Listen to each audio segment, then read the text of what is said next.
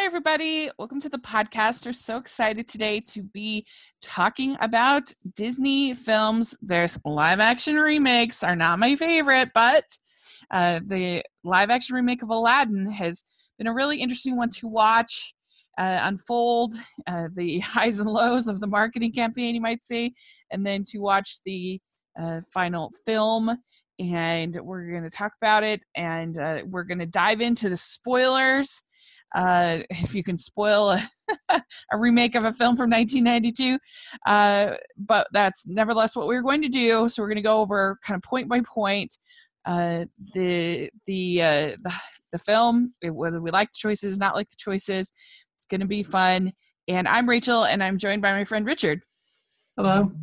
Yeah, thanks so much for coming on the podcast. Yeah, that's my pleasure.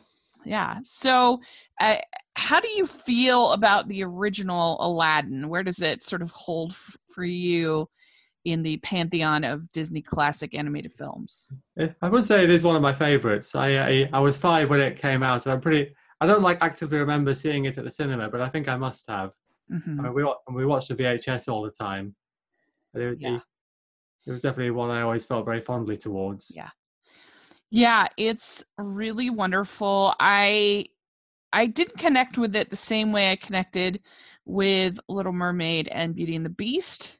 I was just a hair older, just a little bit, and I think because it was a boy's story, about Aladdin, I still liked it a lot, but I didn't connect with it quite as much as Belle or Ariel's story as a kid. Yeah, I can't really remember whether I connected to it more because it was a boy's story. Yeah. I don't know when I really felt forced on that level. But it was the one I definitely enjoyed. But I love the music, and I thought then that Robin Williams' The Genie was just amazing, and I still do. I think that it's arguably the greatest vocal performance, certainly in the history of Disney, but I think in the history of animation, period. I think it's one of the best. Yeah.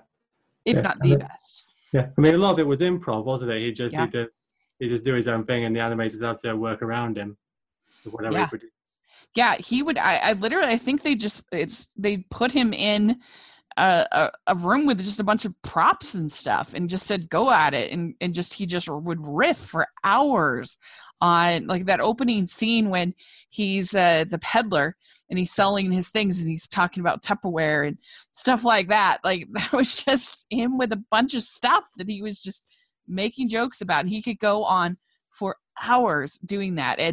And so it's amazing. It's really remarkable. And the music, it was kind of our last taste of Howard Ashman, and then Tim Rice came in, and the that kind of Broadway style of music that was so popular in the Disney Renaissance, and it's just so much fun. And I don't really even think that there's a bad song in the whole movie. No, definitely not. No, it's not like was it the lyrics that Howard Ashman had worked on then? Just remind me. Yes, he worked on that. He's a lyricist, and I don't know which songs he wrote and which ones Tim Rice wrote, because of course Howard Ashman had passed away before Beauty and the Beast came out, and so I don't know which ones he wrote and which ones he didn't write. But anyway, it was kind of just the last of the one of that true sort of feel. You still have a little bit of that feel, I think, in Pocahontas, I guess, a little bit, but there's just something about those three that are really special. Those and then Lion King would kind of take it in more of a poppy direction, more of a little bit less of a Broadway, I think, feel, and that you would have. And I think The Hunchback of Notre Dame actually has a lot of classical elements to it. It's less of a show tunes feel to me. And then you've got gospel, of course, in Hercules, which is random. And you have definitely pop in Tarzan. Full on pop. And so I don't know, it's just sort of it's an interesting thing. Yeah. So, but I do love that original Aladdin. I think that because the genie is so great, some of the other characters could be feel a little bit bland to me, and I do think it's not as artistically, I think, beautiful as Little Mermaid or Beauty and the Beast, but it's still really, really good. I really enjoy it, and it's definitely my top 20 of Disney animated films. Yeah, So. but yeah, it's definitely in my probably in my top 5. Definitely in the top 10 for me. Mm-hmm. Yeah. So if you want to listen to more analysis of the 1992 film, you should check out our Talking Disney episode with me and Stanford, talking about that. We go into pretty deep detail about that movie. And so today we're talking about the new version. How did you feel going into the theater? Were you expecting the worst, or how, this marketing was pretty not the best? Yeah. How did you feel about it? Yeah, the marketing didn't really give you much to get especially excited about, I felt. Mm-hmm. Even like that little video of the Prince Ali song, it didn't really sound, it didn't have that much energy to it compared to the original. Yeah. But I still went to see it here partly because I was interested to see how it would compare, and also because I still thought it would be a fun time. Mm-hmm. Yeah. Have you been a fan of these live action remakes in general? I definitely really liked some of them. I really enjoyed Cinderella, Mm-hmm. and the Jungle Book was quite good. Beauty and the Beast, though, I enjoyed. Mm-hmm. The ones like Maleficent was pretty terrible, and I'm not sure Alice in Wonderland really counts as a remake because it's meant to be like a sequel or something, isn't it? The Alice in Wonderland. Yeah, technically, I think it still is in this sort of family of movies to me. But yeah, if you're going to be technical, same thing with Mary Poppins Returns. I think I still count it in this grouping, even though technically it's a sequel. Mm-hmm. It feels the same to me. Yeah, well, I thought Mary Poppins was okay. Mary Poppins Returns, rather. Yeah. So it's an interesting thing. I really loved Pete's Dragon. I really loved. Good. I haven't actually seen the original though. I did see the remake in the cinemas and thought that was very good, but I haven't actually seen the original film. Yeah, my favorite are Pete's Dragon, and then Cinderella, and then Jungle Book are my favorites of this series. So it's an interesting thing, and I think that aside from Naomi Scott saying that she was, modernizing Jasmine, which I can understand now in retrospect after seeing the movie why she said that.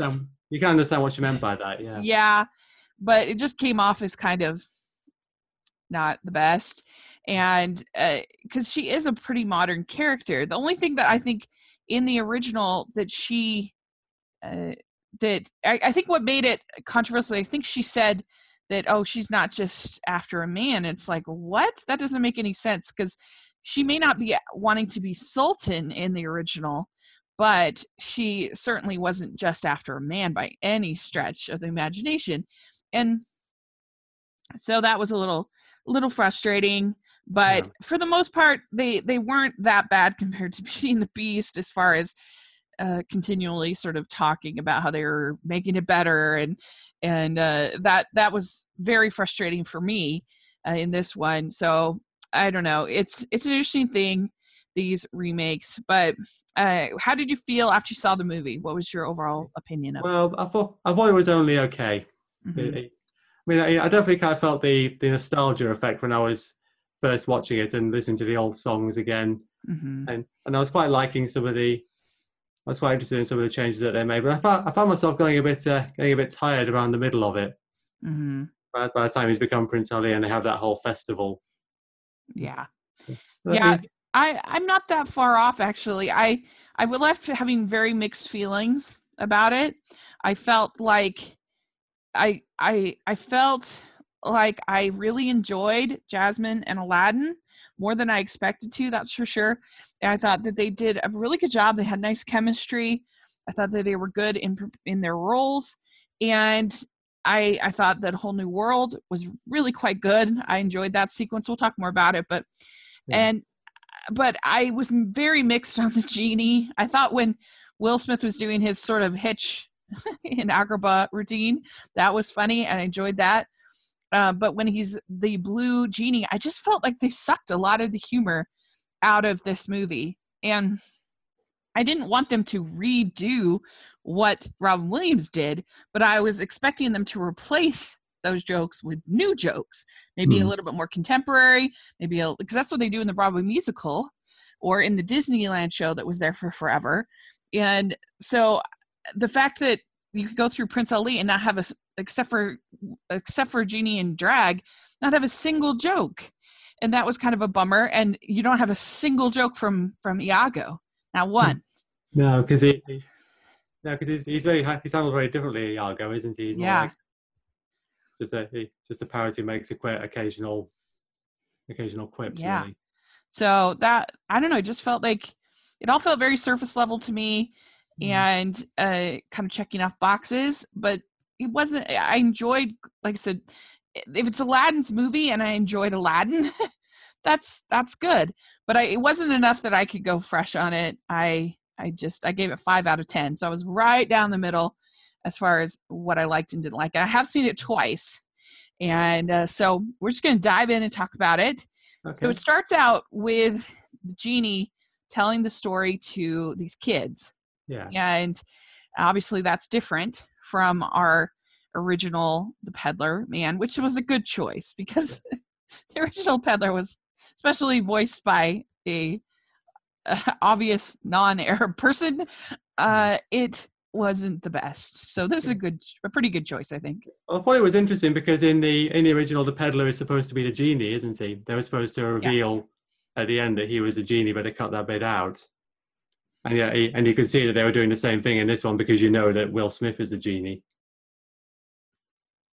Yeah, that's right. And obviously you know that that Will Smith is the genie, so you know he's going to be telling these kids the story. Yeah. And it's I had heard that he was going to have a love interest, so I figured pretty on what was going on, but I felt like, did you know who it was then? Yeah.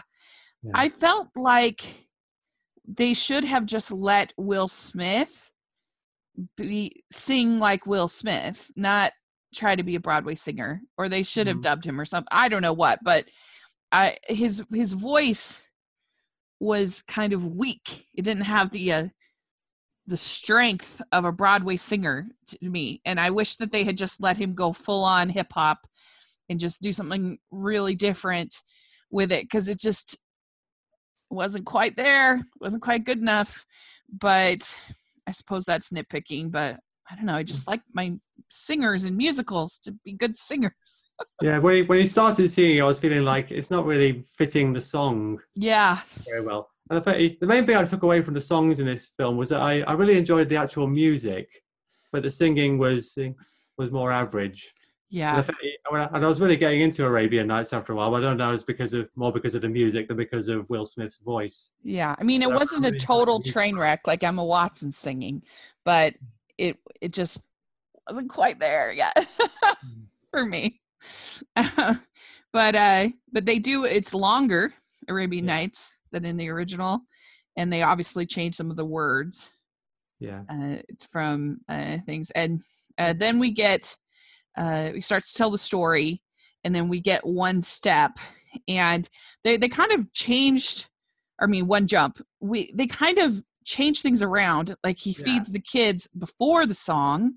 Jasmine starts out having run away and giving out the bread to the kids, and which I always felt like was kind of a stupid thing for her character to do. Like she, especially in this one where she's supposed to be a sultan or want to be the sultan, she has to know you have to pay for things. I mean, that's pretty stupid. Even this film seemed a bit confused about it, didn't it? Why she does that, whether she actually knows how money works. Yeah, it's weird. And it also starts out with Aladdin feeding the children. And he sells a bracelet to the prison, so he's like outright like a thief of jewelry and stuff, which is a little bit different. Like in the animated film, it's more just to eat. Yeah, gotta eat to live, gotta steal to eat. Yeah, it's not. I don't really remember him. Maybe I'm wrong, but I don't really remember him stealing stuff like jewelry and things. But I think we do only see him stealing food. Yeah, like he steals a watermelon later on. Yeah, he's more outright a thief in this movie, and so then the one jump. It's probably the most Guy Ritchie sequence of the whole movie as far as the director, because of the way it's kind of cut, and there's some like slow motion and the way it kind of moves. I think it feels the most like the director to me. Yeah, there's a lot of movement all through the buildings, isn't there? Yeah, and sometimes the movement was kind of sped up, which was weird, which was interesting, and he's kind of leaping from building to building to building. Yeah. Now, I will say my main experience with Guy Ritchie is his crime films like Snatch and Lock, Stock and Two Smoking Barrels. Uh-huh. What else did? Yeah, I mean, those of us who saw King Arthur, most of us were very nervous about him taking on Aladdin, and so I guess it's good that it's not a total train wreck. That's for sure. No, it's definitely not as gritty, and his films in the past tend to be grey, don't they? Uh-huh. Yeah. And there was kind of a lot of blue in this movie, a lot of scenes at night that were a little bit not the best. But anyway, this sequence, I actually enjoyed it. I did, yeah. I know that a lot of people I've heard say they didn't really like that mixture of Guy Ritchie with it, but I liked it. I liked kind of the leap from the building kind of thing where she's going to pole vault to the building. And it's similar to in the animated film with the Do You Trust Me? And the thing, it worked for me. Yeah. I was going to say, did you feel some of the bits at the beginning were a bit rushed? Because I mean, like if you first see the Cave of Wonders in like the introductory sequence, without any kind of explanation about it, and then as you say, Jasmine, when we first meet her, is already in the market. Yeah, we don't know anything about her at that point. So I was feeling like it kind of relies on you having seen the original. I'm not sure what any children of this generation would think if they were. Unless they're not looking into it that deeply. But if they haven't seen the original, then I wasn't sure how they'd take to it. The second time I saw it, there was a little girl next to me that was very restless. That was not, it was a little frustrating because she was crawling all over things and banging on the seat, and she was not invested at all. And so obviously that's just one little girl, but it kind of made me wonder, is this appealing, especially things like invading a neighboring country and some of these plot elements that's like, kids don't care about that. Like, that's not interesting to them. Like the tax dispute in The Phantom Menace. Yeah, right. Trade routes, right? And I think that this felt it's weird because it was rushed at times, rushed in the character motivations, but then also you could feel the extra 30 minutes for sure.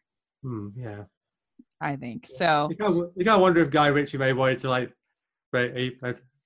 put some extra obviously it's not realistic because it's like a fantasy, but maybe he wanted to put some extra realism with how a bit more politics in there. Yeah, but then you can kind of see why that stuff was mainly left out of the original film.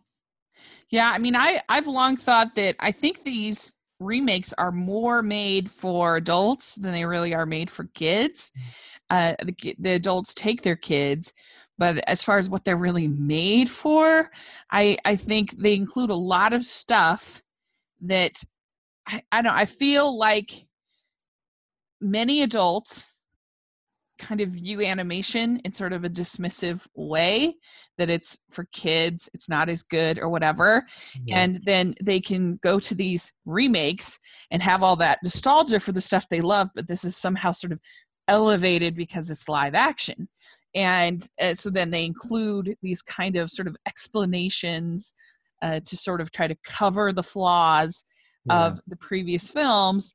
And kids don't care about that. they, No, they, the kids aren't counting how many years the beast was under the curse, are they? right. Yeah, they don't need to know the origin story of Aladdin's mother and Aladdin's father. They don't need to know about Jasmine's mother, like this stuff, or Belle's mother. That's not important to a kid. But it's interesting. So we get to see Jafar, and he's telling his people, you need to bring me the diamond in the rough. And his henchman says, you were not born to be sultan, and second is enough. And he says, it will never be enough. And I really disliked their portrayal of Jafar. Yeah, Jafar just really did not work in this film. No. I don't know if you maybe got a different actor, maybe it's like one that was slightly older or a bit more, or managed to be a bit more menacing, it might have worked better, but he's not intimidating at all. He doesn't seem particularly evil. A lot of time he kind of seems petulant, really. Yeah, he was annoying. He wasn't powerful or strong really at all to me. And he reminded me of the villain in Civil War, Captain America Civil War, who I also found kind of grating and just sort of more irritating than scary.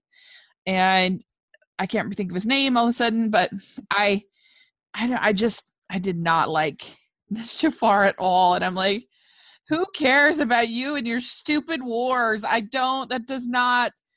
not interesting to me. And I think one of the weaknesses of the original Aladdin is you don't get a really good dishy song, like a villain song. And except for you get just a reprise of Prince Ali.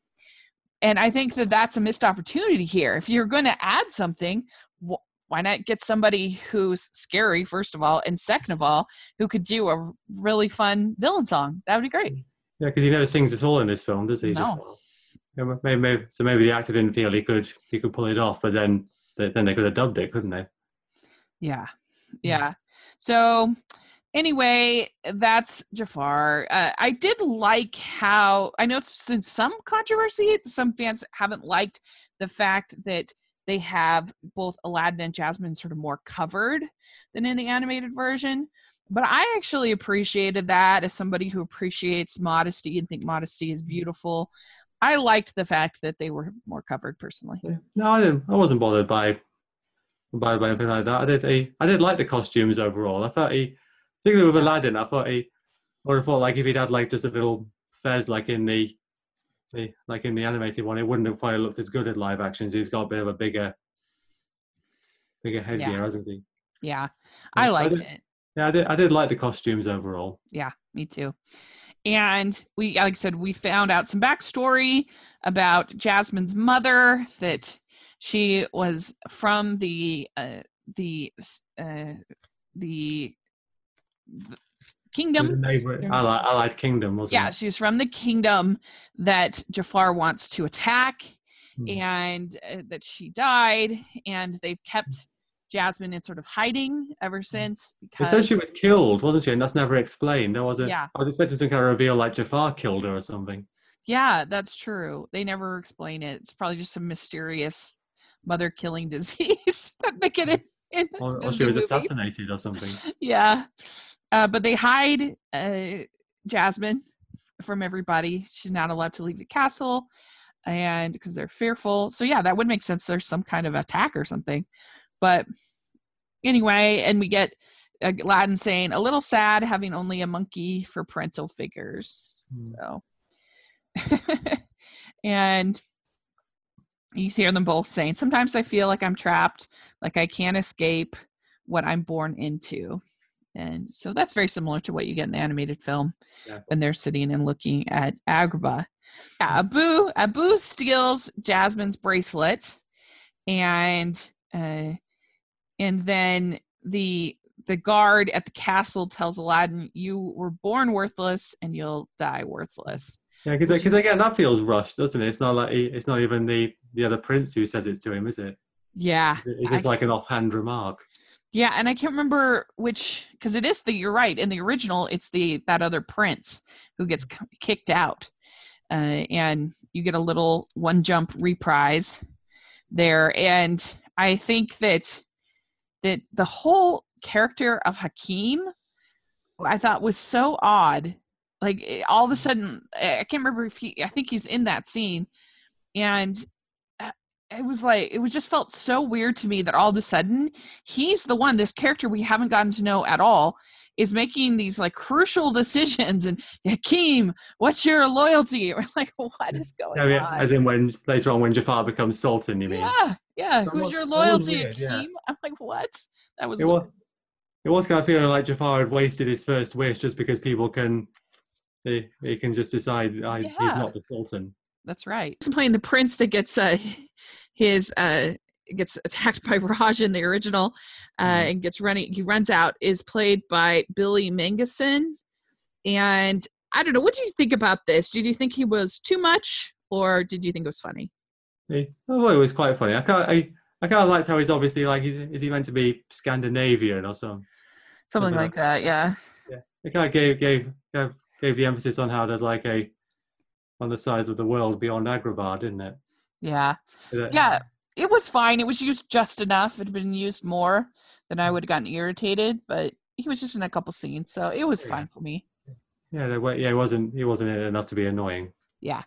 So what did you think of Rajesh, the tiger?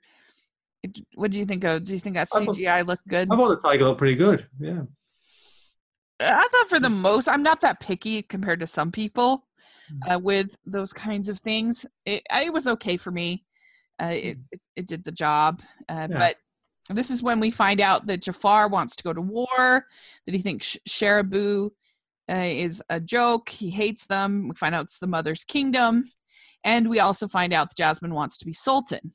So how did you feel about this upgrade for Jasmine, that giving her sort of a career goal that she has, as opposed to just kind of wanting to be overall free, like in the original? I didn't necessarily think it was better than the original, but I think the original worked for how it was in the whole of that film. But I did quite like how he gave you, like how they gave Jasmine a more specific goal, and and kind of more something that, as you said, it's more like towards the adults who are watching. Yeah. I don't know if any like young girls watching would feel empowered by it. That's probably what people would hope. Mm-hmm. Yeah, I thought it was okay. I thought that Naomi Scott was so good that it kind of worked for me, but I don't think it's a material improvement from the original.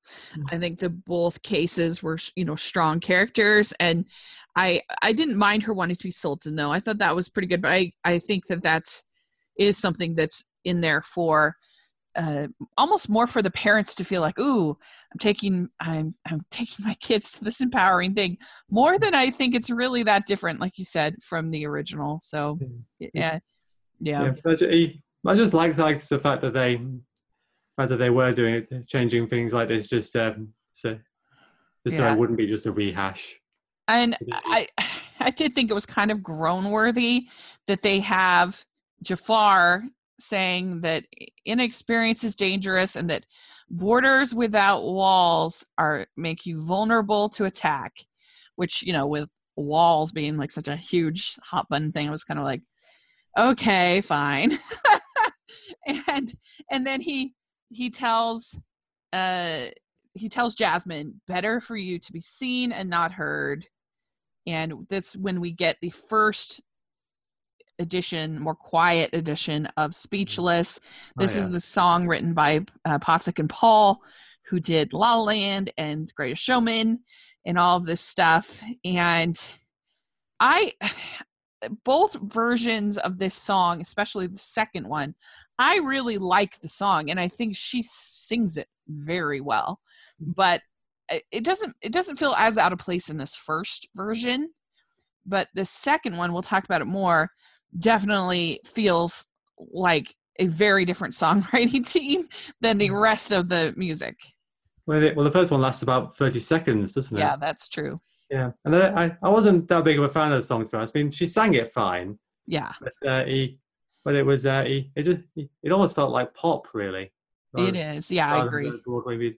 Yeah, like I don't know if you noticed, but when they first announced the film, there were talks that they were going to cast this singer called Jade Furwall as Jasmine. She's part of this group called Little Mix. Uh-huh. I don't know if you've heard of them, but she's primarily a singer. I don't think she has any acting experience besides like being in performing arts school. Uh-huh. Well, and I was kind of wondering how that would have been if she had been playing Jasmine. Whether she'd. But I completely agree. It's not a Broadway song at all, really. Or at least it's certainly not a Broadway song in the feel of something from the 90s Broadway era, Menken, Ashman, that whole thing. It might fit in maybe more with something like, I don't know, something like Tangled, maybe. That's a little more poppy and feel. But it definitely stood out. I like the song, but yeah, I agree. I think its placement was weird. But then you get Aladdin returning the bracelet and sneaking in, and you have kind of a fun little scene between them, and where he thinks the maid, the handmaid, I can't think of her name. I'll tell you. She is the princess, and so that's kind of fun.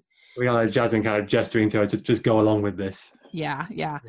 And that was fun. And then Jafar saying he sees a city where I see an empire.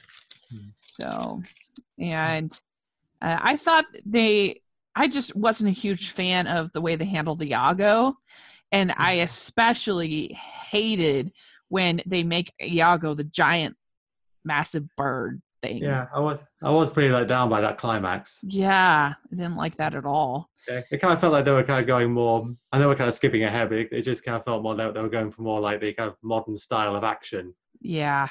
Rather than like this more fantastical action that was in the original film with the giant cobra and the hourglass and all that. Yeah, I agree. You get Aladdin saying, if you don't own anything, you have to act like you own everything. So there was kind of that. That was a pretty good line. And I did like also the line of the Aladdin, don't cats clean themselves? Clean the cat. That was pretty good, I thought. That was in this early scene with Jasmine and Dahlia, wasn't it? Yeah. And so Jafar catches Aladdin, takes him to the Cave of Wonders. I was a bit confused by the Cave of Wonders because, as before, they're told not to touch anything. And yeah, it does look like Abu does touch some things in there. He kind of wanders over the coins. Yeah. Well, he definitely touches coins for sure. I guess it's just the jewels in this case. Before that, you do have a little conversation between Jafar and Aladdin, him telling him that Jasmine is the princess. Yeah. And he tells him, I steal an apple, you're a thief. Steal a kingdom, you're immortal. And they're kind of making Jafar more politically minded, aren't they? Yeah, they sure are. I think both with him and Jasmine, there's kind of like they kind of want to go more into what you actually do with power. Mm-hmm. Yeah, it's just, I don't know. It just didn't. Nothing what they did with Jafar worked for me at all, really. And so you have Jasmine kind of waiting for him to come back.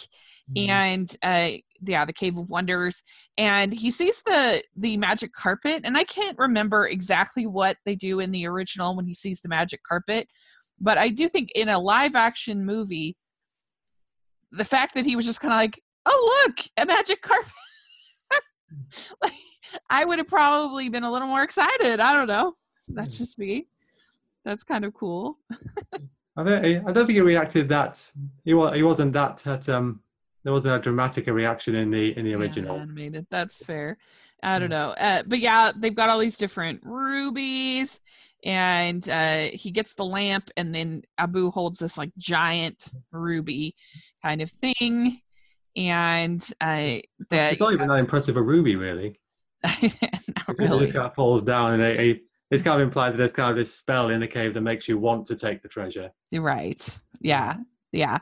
And so then there's kind of this scene where the treasure turns to lava, and he's on the carpet, and there's action. It doesn't even all turn to lava though, does it?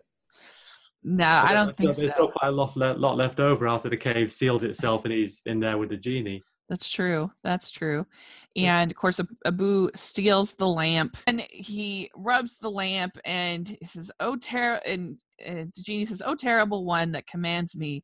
I stand by my oath. 3 wishes." And he asks him, "Where's your boss?" And he says, "There's always a guy. There's always a boss." Which I thought was pretty good. That's more Will Smith style, isn't it? Yeah. How did you feel about, I guess, this iteration of the genie and the look of it? What did you think? Yeah. Well, look, as you say, I think it would have been difficult to do something that looked really good in live action because it was originally meant to be animated. Yeah. I didn't find it was so bad as that it was distracting. Yeah. I don't know. I did not like the CGI. I did not like really almost anything with Blue Genie. When it's him as a normal person, then I liked it way better. But I don't know, I just felt like Friend Like Me was really bland. It felt like I was watching a cruise show version of this song. There was nothing they did, in my opinion, to kind of make it funny in its own way or make it especially memorable, or I don't know, I didn't like it. It was like the original ideas with extra special effects, wasn't it? Yeah, like it would have been so good if they had I'm just pulling stuff out, like why not make fun of other current things like they did in the original, like have a joke about I don't know, have a joke about Ellen or have a joke about Jimmy Fallon or, just whatever, like popular. You don't want to do a Trump joke because that would be very controversial, but just stuff because that was what the original Friend Like Me was full of that. There's like a Lawrence Welk joke. There's just all of this just riffing. And I just felt like it just felt flat to me. Yeah. Because I don't think there's really much point in trying to make the film timeless, is there? Because it's not going to. No. It's not. It's never really going to be timeless. No, I mean none of these remakes are timeless. No. They're all sort of creatures of the moment. Yeah. That's why I think this Maleficent 2 is going to do terribly, and why the Alice 2 did. The only thing the Maleficent 2 has going for it is this opening right before Halloween, which is brilliant. But I don't know. But they weren't suddenly going for the kind of anachronistic humor, weren't they? Like these jokes about modern things like the airline stewardess and he just like in the same way that Robin Williams did it, but did he? I don't even remember that, but yeah. No, there was a bit with a stewardess like after he gotten them out of the cave. Oh, right. That was the example that came to mind, but it was like doing it was the same. The same kind of approach to the jokes. No, not in the same way that Robin Williams did exactly. Yeah. The same kind of theme. Well, and there's a little joke about when you say "make me a prince." That was a pretty good one. I like that. And he tells him not enough money and power. There's not enough money or power in the world to be satisfied. Yeah, it's just like if you want power and money, then you're never gonna have enough to satisfy you. If that's what you want out of life. Yeah. And so he kind of tricks him to get them out of the cave because he doesn't rub the lamp. Well, I thought that was a bit weird. Yeah.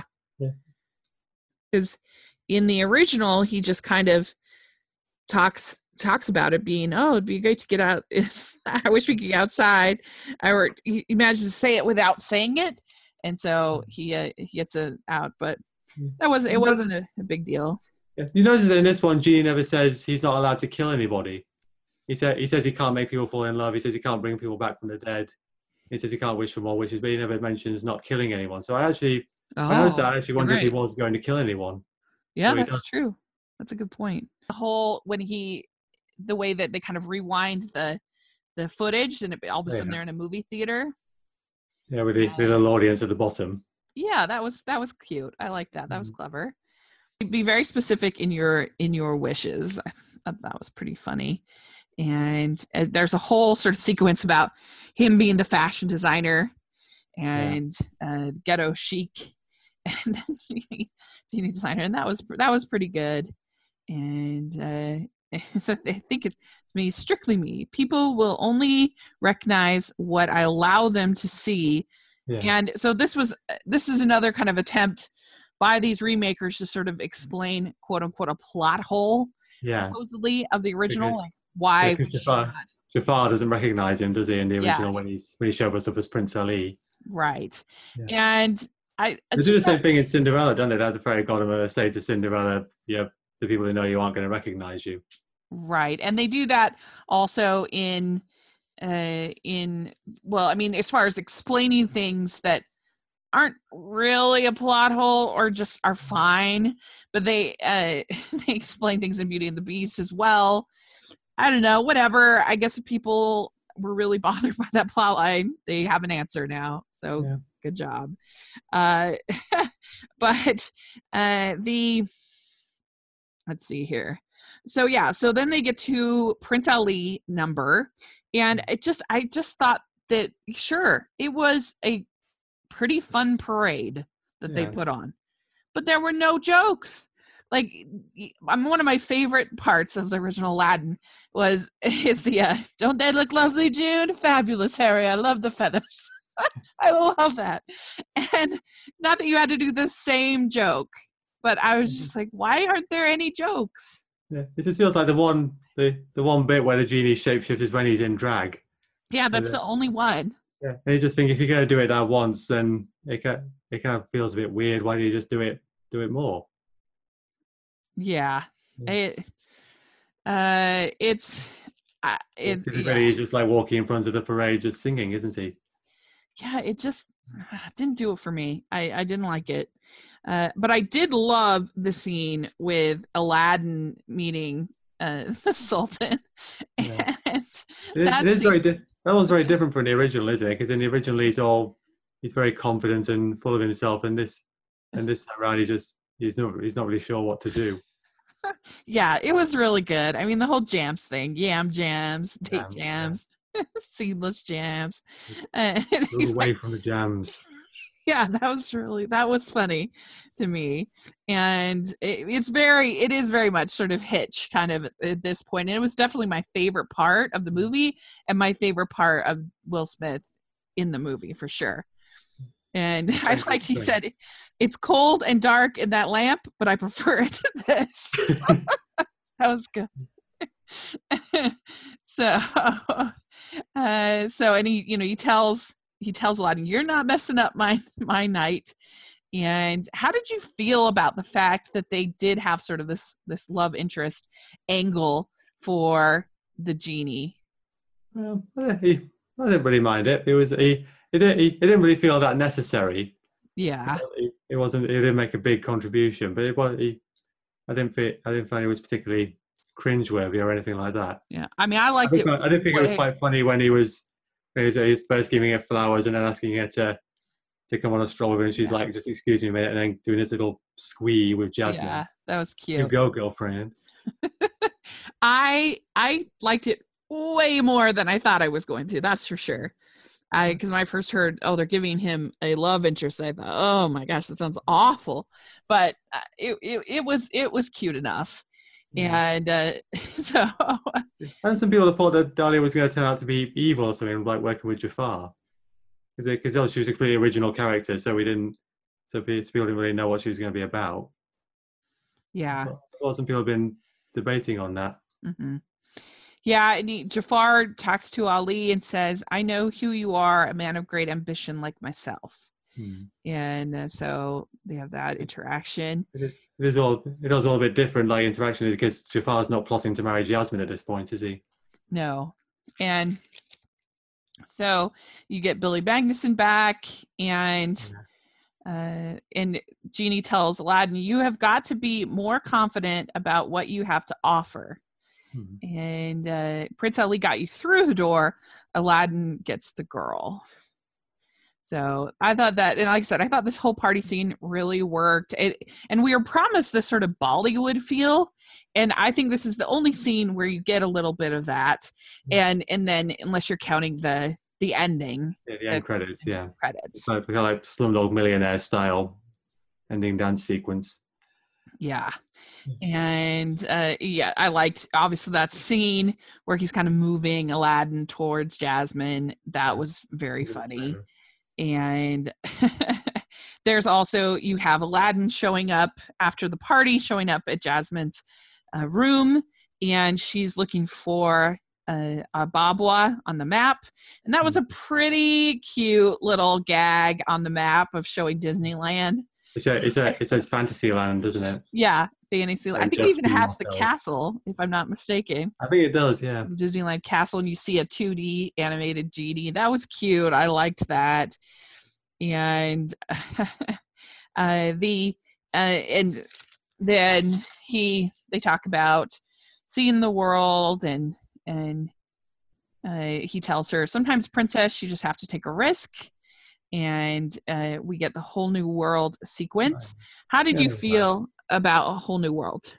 I like what they did with the music and the actual visuals of the sequence. The way they don't seem to go as far as they did in the original. It seems to go all the way to China. Yeah. Don't they? But no, they're going along a river and a waterfall along the ocean. That's nice. I didn't feel the male singing was quite as good. No. Naomi Scott was fine. Yeah, I agree. There was a little bit of a difference between the two. Yeah, he was kind of abrupt in ending his ending his sentences. Well, like, I can show you the world. Like yeah, that. I thought it was well sung, though. I enjoyed it. I thought that it was about as good as I personally could have hoped for. Maybe that was low expectations, but I liked it. I thought the whole sequence was nice because I thought they had really good chemistry, and I liked the fact that Jasmine figured out that he was Aladdin, and because it makes her look smarter, which I thought was fine and fun, and because she figures, she calls out Abu, and of course he knows, but he convinces her that he really is Ali, but was just pretending to be Aladdin. Yeah. I didn't really get the impression that Jasmine had been suspicious of it before that point. Yeah, I mean, it's all pretty rushed, so she's really only had she's do you trust me? She just had the party. That's the only. Yeah. So, I mean, I guess in the scene with the jams, and we hear people don't see you when you're royalty, and so. Yeah, and we get a kiss at the end, which is different than the animated kiss, which is one of my favorite Disney kisses. That is a nice one, yeah. Yeah, because I like the way in the animated film, the way the carpet kind of boosts him up there like that. But I'm fine with that, whatever. But it was a little bit different. I liked when he got home and he's telling Genie about it all and about his lie to Jasmine, and he says I sort of am a prince now. And Genie says, so you're gonna drink from that cup. Which I thought was pretty good. I liked that. It's like going like the opposite direction from the original, is it? Like where he's like he starts off like feeling like he is a prince and then feeling like he's an imposter, whereas now he starts off feeling like an imposter and then believing he's a prince. You're right. That's true. And so Jafar, he ends up drowning Aladdin to try to prove that he has the lamp. Yeah, I thought it was interesting that they kind of changed this, like where Aladdin, Jafar actually figures out that he is Aladdin at that point, and they're trying to drown him to see whether he survives or not. Yeah, and that was a very Guy Ritchie moment as well, when he's thrown out the window and you see it kind of go in slow motion and he goes towards the water. That was a very Guy Ritchie moment to me. I was kind of wondering if they changed it, because in the original it kind of seems like the guards are perfectly happy to just murder a visiting prince just because Jafar tells them to. Right. Yeah, that's true. Yeah. And he says that they say it's a team effort. There's strictly a team effort, and that Jafar has everyone fooled, and then it says not everyone, and so she doesn't have Jasmine fooled, and let's see here, and that she says that if what you said is true, that he tried to kill Prince Ali. Yeah. So there's kind of that, and you also get a scene of Jafar trying to stop the Sultan, and then Aladdin destroying Jafar's staff. Yeah. And I thought that was kind of weird because Jafar, and even in the original, it's a little bit weird, Jafar's magic, because obviously the genie is magic, but but I don't know. It just, again, it kind of felt a little bit out of place in a live action world. Whereas in animation, I guess I'm a little more forgiving of some of these kind of things. But why is he the only one that seems to be magic? But anyway, Aladdin destroys the staff, and they put Jafar in the dungeon. And this is when we start getting Hakim storyline, which I just thought was weird. That he's loyal to the Sultan above all, and that Aladdin is gone. I'm Prince Ali now, and the genie says, "You're going to keep living a lie. You're going to keep living a lie, and you'd rather lie to the person that you love. The more you gain by pretending, the less you'll have." Yeah, I was kind of, at this point I was really kind of feeling the connection between Aladdin and the genie like I was in the original. Like Genie says he doesn't really, he's not really that bothered about Aladdin not wishing him free. Right. He's more concerned about Aladdin living a lie and how that's going to affect everybody else. Yeah, because it's whereas in the original he does feel betrayed by the fact that Aladdin promised to set him free and now he's not going to. Yeah, it's kind of devastating when he doesn't, and then when he does, it's really a really emotional moment. Exactly. And, yeah. No, so I wasn't feeling it in the same way in this film. Yeah, I agree. He goes out and the lamp gets stolen by Jafar, and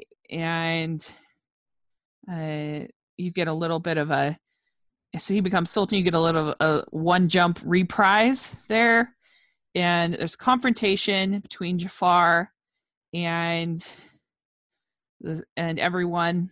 They're all in that whole room. Jafar's sitting there, and they did get rid of the red jasmine. The whole sort of ending was all very different. Yeah, and yeah, you're right. It kind of does feel like, why does he waste one of his wishes on being Sultan? Yeah. He says he's Sultan, and then Hakim, the guard, decides, yes, you must be Sultan. Yeah. Until Jasmine says, no, he's not. Yeah, why didn't he just use his? I'm guessing his staff was broken at that point, but you kind of wonder what's the wish kind of. You kind of wonder how the wish works, whether like his name appears on any official documents or anything like that. It's all a bit ambiguous. But I mean, I guess, the wishes change the law and stuff. Like they're going to change the law about who you marry and things. Yeah. But Hakim, his loyalty is tested, and then immediately Jafar wants to invade Sheraba, and then that's when he tells Jasmine to stay silent, and everybody freezes, and we get this speechless song in a more bigger way than in the original. Did you think it was a bit weird just how they staged that? We're like, it seems like it's playing out in real time, and then everyone starts disappearing, and you realize that Jasmine is just imagining the whole thing. It was weird. It totally takes you out of the movie. It totally doesn't feel. I like the song, and I thought she sang it very well, but it does feel very out of place. It just takes you out of the movie. Like it takes you out of the movie both stylistically as far as the music, but also stylistically for the time and place and where they're at and just everything. And even in the moment, having everybody freeze and her, because it's been a group effort movie. It's not her movie. It's Aladdin's movie. Yeah. And you can, title. Yeah, right. And you can make Jasmine a more interesting character. I have no problem with that. In general, I liked Jasmine in this movie, but it was just a little much. It was a little much for me, and it didn't really work, even though I like the song and I thought she sang it really well. Yeah, singing was fine. Just the style of the song, I didn't go for. Yeah, I agree. It just felt too much like pop. Yeah, and I feel like in the original, I've written down here, Jasmine was strong without trying so hard, to be strong or to, I don't know, it was just more effortless, I would say. It just feels like in films these days and TV, they have to be blatant about it, don't they? Yeah, that's right, exactly right. And you get this whole scene with them calling out Hakeem and him talking about, I know you're a man of honor. And that, I don't know, just felt so weird. It felt like it felt like they expected us to care more about Hakeem than we actually did, based on everything in the film. He's not really much of a factor up to that point. No, like I have to believe they ended up cutting a couple scenes with him or something. What? It was weird. Like it would made more sense for her handmaiden. Since we gotten to know her a little bit. I don't know, somebody that we knew. It was weird. Like, why, if this is supposed to be a really dynamic moment for Jasmine, why is somebody we don't even know or care about making the crucial decision that's going to impact the Jafar and everything? Like, it was weird. Yeah. Yeah. Well, he says, will you stand silently or do what is right? And Aladdin tries to get the lamp, but then he's revealed by Jafar to be the imposter, to be Aladdin, and he's banished to the ends of the earth. Yeah. And that I thought was pretty much right out of the movie. I was fine with that. Yeah, but I'm not quite sure how he gets back. Does he? I mean, he seems to go through a portal all the way to the Arctic or wherever it is, and then the carpet brings him back. So does Genie make another portal or something? I don't know. I just assumed he just. I guess I just assumed he took carpet, just like in the original, right? Yeah, he originally just flies back to Agrabah. Yeah. Yeah, I don't know. And Jafar knows that he could just kill them all. He's that powerful, but he wants them to suffer. And so I guess part of that suffering is he's going to force Jasmine to marry him. Yeah. I was expecting him to use his, like, I wish for Princess Jasmine to fall desperately in love with me at that point. Because that would have made the Sultan suffer, certainly. Yeah. And it's really funny because I always just laugh at these people in movies that want people that don't love them to marry them. Like, what? Yeah. That's the worst thing. That would be the worst life to ever happen. Like, it would be awful. I mean, it's be married to somebody who hates you. Like, yeah, it's one thing to have an arranged marriage or something like that where there's no feelings on either side. That's fine, I guess, if that's your belief. But if someone actively hates you and you're their enemy, why would you want to marry them? Like, what? It's so. I've always been weird that after all their effort to try and make Jasmine more of a more in their eyes of what is the stronger female character, they still have Jafar trying to force her to marry him. Yeah, and I don't know, just so funny. I have the same thing with Gaston. I'm like, Gaston, why would you want to marry someone that hates you? It doesn't make any sense. But so we got this marriage, and Jasmine ends up saying no, jumps off the carpet, and with Aladdin, and so there you get this whole. I forgot to write down. I think it's later on. Anyway, Iago is this eagle kind of character, and I hated that. That was awful. And they meant him to be like a rock from the Arabian Nights, but it does just seem like he's more just a giant version of himself. And I can't remember when, if I've written down when he becomes. Okay, it's later on. When he becomes a sorcerer versus the Sultan, but he doesn't have his staff, and he still is there. Somehow there's clouds, tornadoes, and the carpet ends up getting kind of shred. Yeah. We also don't get a Prince Ali reprise, no. which probably because this actor probably can't sing. Yeah. But I love that. He just get to show off his powerful magic that much, does he? No. It's mostly like he changes the Iago and he makes people float and puts what looks like a Cruciatus curse on them. Yeah. He says, "I hold the lamp. I hold the power," and so then he's, "I can destroy kingdoms."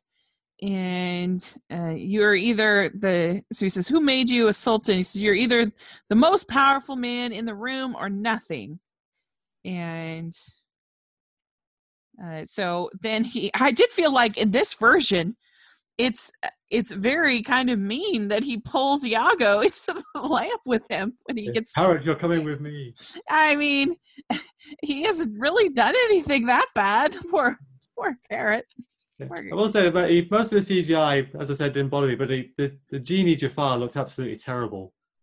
Yeah, that's. Yeah, it looked like what reminded me of it. You remember in the League of Extraordinary Gentlemen, towards the end, one of the henchmen actually becomes like a copy of Mr. Hyde, this big purple Mr. Hyde. It reminded me of that. Yeah, I haven't seen that, but I trust you. So. Yeah, he goes from the sorcerer is when I can destroy kingdoms and for a little bit, and then Aladdin once the genie once Jafar is in the lamp, then I've always been curious, even in the original, when some poor soul rubs that lamp, they're gonna have the most belligerent genie giving them their wishes. Did you not see the Return of Jafar? Yeah. That's true. I haven't seen that in a long time. Many years. I need to watch it again. But it was like a pilot for the TV series. Yeah. So Aladdin apologizes. Genie fixes the carpet, and he offers for the third wish. You can fix the carpet without anyone needing to wish for it. Yeah, that's true. Maybe it's just other magical items he can he can fix. I don't know. But it's just humans he can't fix. But who knows? And so he offers to make him a warrior. He offers to change the law for him. And then Aladdin sets the genie free. And that was fine. It was good. I liked it just fine. But it seems like he becomes a normal human without any powers once he's free, doesn't it? Yeah. And just it's not the same as in the original with I'm free. And maybe part of it is because now we know what happened with Robin Williams, and so that scene in the original just makes me just cry every time. It's so emotional, and it's just a beautiful moment between these friends. And in this, it's a little bit more like, thanks. Yeah. That was nice of you. But he's of course you don't get the I'm off to see the world. And just gonna go get a boat. Yes, a boat with the handmaiden. And so then you find out that Jasmine is going to be made the Sultan, and they can change the law. And Aladdin leaves the palace, and she says, "Stop, thief! The Sultan commands it." And you get our kind of ending there, and you get their wedding, and it's kind of a Bollywood style. So that's basically the movie. And what do you think of Friend Like Me with DJ Khaled? I think I probably left once the Bollywood sequence was over. Oh, did you? Okay. Yeah, it was fun. I mean, I didn't really like the DJ Khaled part, but I don't know, it was just something different. But yeah, I don't know. I just feel like I've seen it twice, and I think it's not awful. I didn't want to die watching it. It has its pluses. I liked Aladdin and Jasmine, but I don't know. I just didn't think it was particularly great or special or memorable. Yeah, I did. I did enjoy myself overall. There was more good than bad, but Uh-huh. I didn't enjoy myself to a spectacular degree. It was No. only all right. Did you see Dumbo? No, I didn't. I wasn't that bothered about Dumbo. Yeah, no, I liked Dumbo. I don't know, it hit me just on the right day and the right week, but I have to go see it again to kind of decide how I really feel about it, I think. But yeah, I don't know. These just live action remakes, just not my favorite. It was harmless. This was harmless. It had some good things about it. It had a good lead, two characters. It had really, I liked Hitch version of Will Smith, Genie, and I'm not offended by it or anything like that. It was fine, but it wasn't enough. I couldn't recommend it. I think I was looking forward to this one more than I'm looking forward to the Lion King, the new Lion King. Yeah, I think yeah. I don't like it. I don't feel like either film has been marketed that well, but at least with this one, looks like you could tell they were doing some things differently, whereas the Lion King just looks exactly the same, apart from the more Jungle Book effects. I mean, it's picking poison for me. I don't know. But I thought this one was, I guess, better than I thought it was. I thought this one was better than I thought it was going to be because I didn't think I thought it looked awful, and it was just fine. I was mixed on it. There were things I liked, things I didn't like, but that's all I can really say about it. I was hoping it was going to be a little bit better than it was. Yeah. I was trying to keep an open mind without any real expectations, but I knew I wasn't going to like it as much as the original. Yeah. So I was hoping for a little bit better. That's fair. So anyway, it'll be interesting to see what people I don't know what people really think about it and how it ends up. I mean, I think it's just one of those ones that can be forgot about very quickly, but we'll see, I guess. I think it's been doing pretty well at the box office in its first weekend, hasn't it? Yeah, surprisingly well, in my opinion, at least. I thought it was like just over what was estimated. Yeah, because they had 84. They were estimating close to, I think, around 90 million, and they were right. It got 84 for the weekend, not the 4-day weekend, just the 3-day weekend, and that was a lot more than I thought it was gonna. I was thinking it was gonna be more like 60. So good job. I was joking on Twitter today. I'm like, congratulations to Disney for somehow making your remake of Aladdin be an underdog story. Everybody be like, oh, that was better than I thought. I was like, it's I don't know, it's just funny. But. It's competing against the Secret Life of Pets 2 right now, isn't it?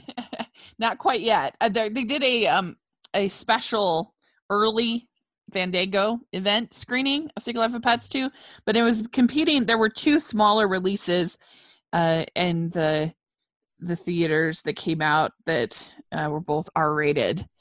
So it was a good spot for it, and John Wick 3. So all 3 are rated.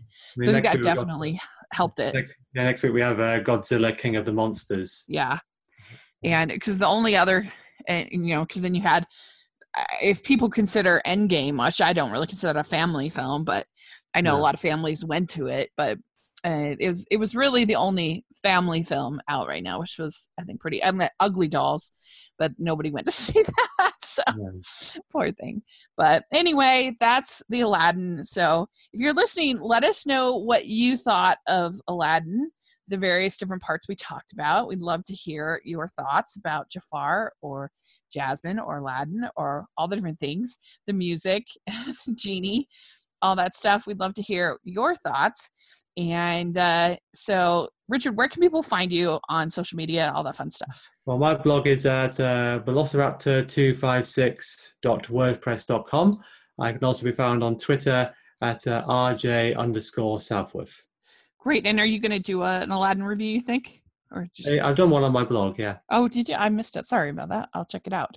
But yeah, make sure you're following Richard, and you can follow me at Rachel's Reviews, all of our social media, and on iTunes and YouTube. If you're listening on iTunes, if you could give us your ratings and reviews, really appreciate it. And if you are listening on YouTube, if you can give us thumbs up, subscribe to the channel, really appreciate that as well. And thanks so much. This was really fun to do. And if you want more access to Rachel's Reviews, to Hallmarky's channel, to all the different things that I talk about, please consider becoming a patron of the channel. We give you some exclusive early reviews, early content, and we have a Facebook group that talks about all of these different things that we're doing. And so it's really fun, and it's only, you can start at $2 a month. So please check that out. And so thanks again for doing this. I really enjoyed talking about it. It was fun. Okay. And so we'll have to get together, because we used to do stuff all the time, but it's been a little bit of a while. So hopefully we can record again soon. Yeah, definitely. All right. Bye.